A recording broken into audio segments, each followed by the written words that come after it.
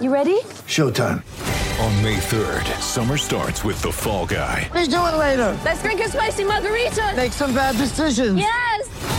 Audiences are falling in love with the most entertaining film of the year. Fall Guy. Fall Guy? Fall guy. That's what the poster said. See Ryan Gosling and Emily Blunt in the movie critics say exists to make you happy. Trying to make it out? Nope. Because I don't either. It's not what I'm into right now. What are you into? Talking. Yeah. The Fall Guy. Only in theaters May 3rd. Rated PG-13. Life's busy. Take this deck. There's heaps to do on it, like polishing off this wine. That's tough. Life's pretty good with a Trex deck. Composite decking with no hard maintenance. Trex, the world's #1 decking brand. And now, Marzi, we're going to chat to one of your good friends and my co-commentator when it comes to NBL Live. Rupert Sapwell's on the line. Thanks to Mate 5G mobile plans from $40. 5G plans in every state or territory. Why wait? Switch to Mate. Rupert Sapwell, welcome to Sports Day SA. Gentlemen, it is great to be here. It's like a Saturday night dinner table, man. We just haven't got the cards. Or the red wine. Or the wine. True.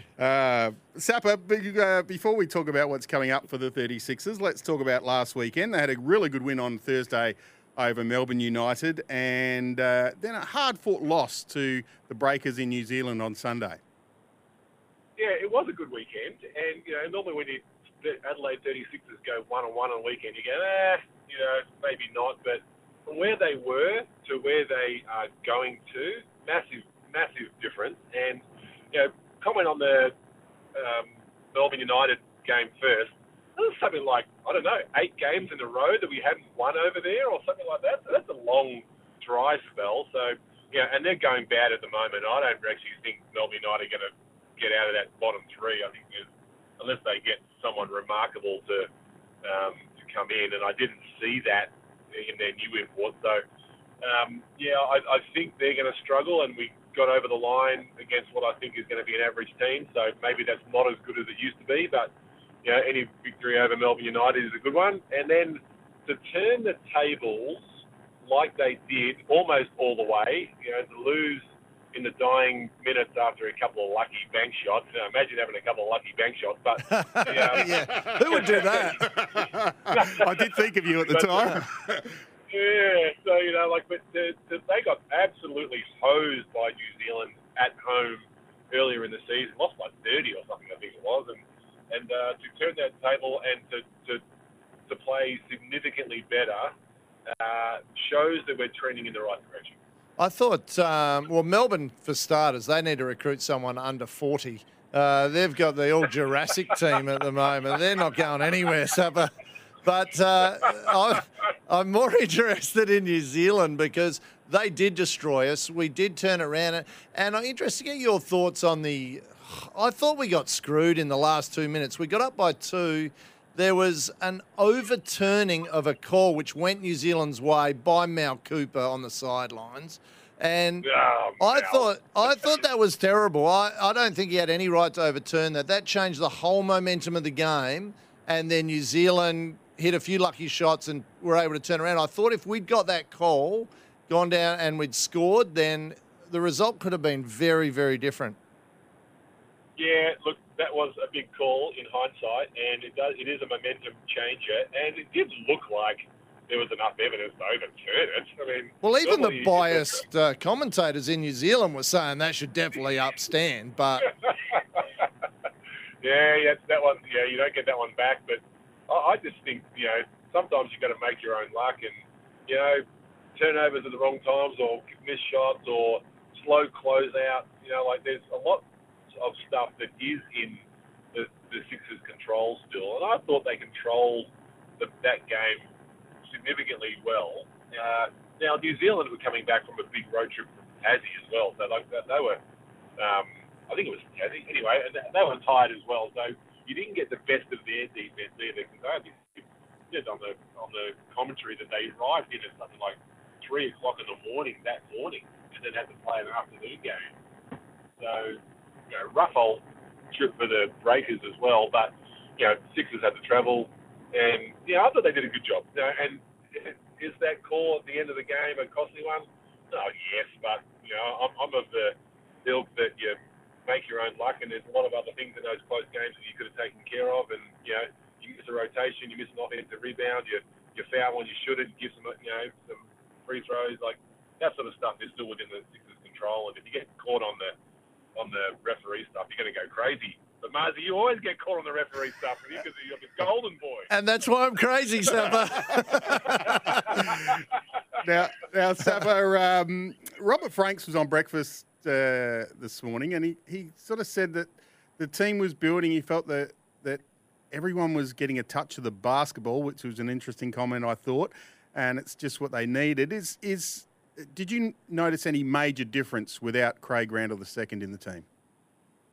Yeah, but I also think it's just time together on the practice, court, because you can't blame Randall for all of the Sixers' woes. They were massively underdone at the start of the season, and for a number of reasons. But they're starting to play a little bit better as a group, no question. The ball was moving.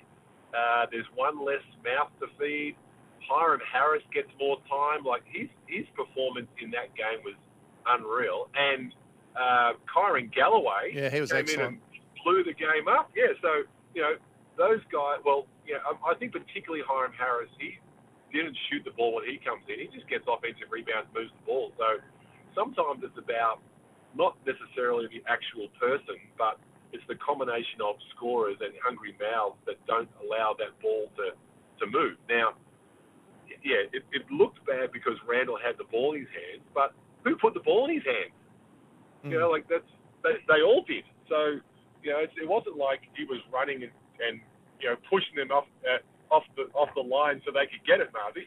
Yeah.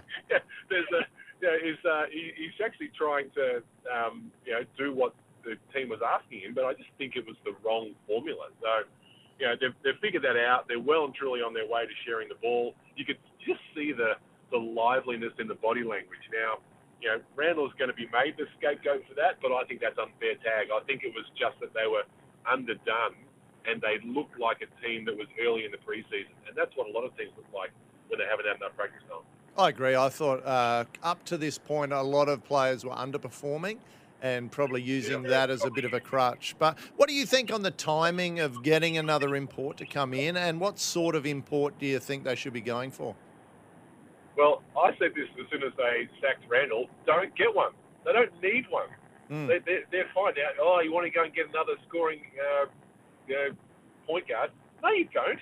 You've got the Boomers point guard as a starter on that team. Mitch McCarron is exactly what they need because he doesn't try and shoot it all the time. That means DJ gets more shots. It means Robert Franks gets more shots. It means that Antonius Cleveland can take the on one and still do his damage in the full court. Like, they actually don't need more players. It means Sunday Dech gets more time. He's a good defender, but he was really struggling when they had that extra guard. So what do they need? They need to take a breath. If things go wrong over the next 5 games, then sure, do it. But right now, they're not. They're actually trending in the right direction. You add another person in, you're going to start that whole preseason process again. You people learning stuff, unless he's incredible, you just leave it alone. Don't you get into that same, if they're going along okay, and then you bring another Randall in, does that then upset the chemistry again? You got to start all over? Yes. Yeah. Absolutely it does. Yeah. Clearly the players were upset with the chemistry to begin with. Why do you want another guy taking shots? I can't imagine what player they would need that would make them significantly better, that doesn't shoot the ball. Well, we play Perth. We play Perth tomorrow night, Sapper. They beat us here. It was kind of a coming out party for Brady Manick in that game. He went off in that game and was his first, well, it was probably his career-saving game. Otherwise, I think he would have been sent home. They've obviously got Bryce Cotton. I don't think they've been firing on all cylinders and only just got over the line against us. I think we're a good chance in that. What are your thoughts for that game against Perth? How do we get the win? Yeah, I think we are a good chance as well. Brady Manick's not sneaking up on anyone.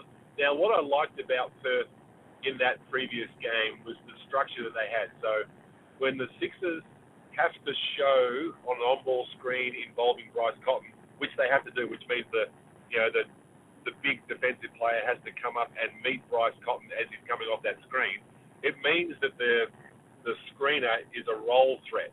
And early in the game, in that last game against the Wildcats, the back line of the defence was rotating, and Perth weren't penalising the Sixers for that rotation scheme. But when they figured it out, they put Brady Manick and another shooter, I can't remember who it was, on the rotation side, so they couldn't rotate. They couldn't leave those two guys. And then all of a sudden, late in the game, they were getting easy pick and rolls because there was no rotation on the help. So I reckon it might have been Webster. I reckon it was Webster and Manick that shot pretty well. Yeah, that's right. So it was just a good structural decision from John. Really, I thought that won that game. That meant that we kept rotating off Manick because you had to honour the roller. And what happened then was that Manick made enough of those shots. So they'll have to come up with something different again, and it'll mean that Kai Soto and DJ will probably have to come out away from the basket again because you just can't leave Bryce Cotton coming off high on-ball screens with no defensive pressure. So that's the thing that the Sixers are going to have to figure out. If they can figure that out, then they'll win. But I thought structure-wise, it wasn't an easy fix for CJ Bruton to muck around with that. So I'm interested to see what they do. But, I see the Perth Wildcats. They're not as the Perth Wildcats were 4 years ago. It's the same guys, but they're 4 years older. And that's not good. And so they're almost as old as the Melbourne United team. So I don't think that the Wildcats are as talented as they have been. They're older. They're not as dynamic defensively. And I will be saying this for decades to come, that Damien Martin was the key to that Wildcats. And I don't know what else he did, but he made everyone else better. So, the end of the Wildcats era is the end of the Damien Martin era, and it's obvious. All right, you can catch that game tomorrow night also on SEN. Goss and Blahoff will be there broadcasting that on SENWA. It might be on SENSA as well. I'm not 100% sure of that, but might check that out later. Also, Sapper, we're not broadcasting our next game until the Cairns game, which is Friday, December the 2nd, which means they have an 8-day break after this game tomorrow night against the Wildcats. Does that come at a good time for the 36ers? No, I don't think it has. I think they're playing well. Be interested to see how they obviously perform tomorrow against Perth, but I reckon they're ready to go. I think they've got some momentum there, and it would be better for them to play at the moment because I genuinely feel like they're feeling good about their team.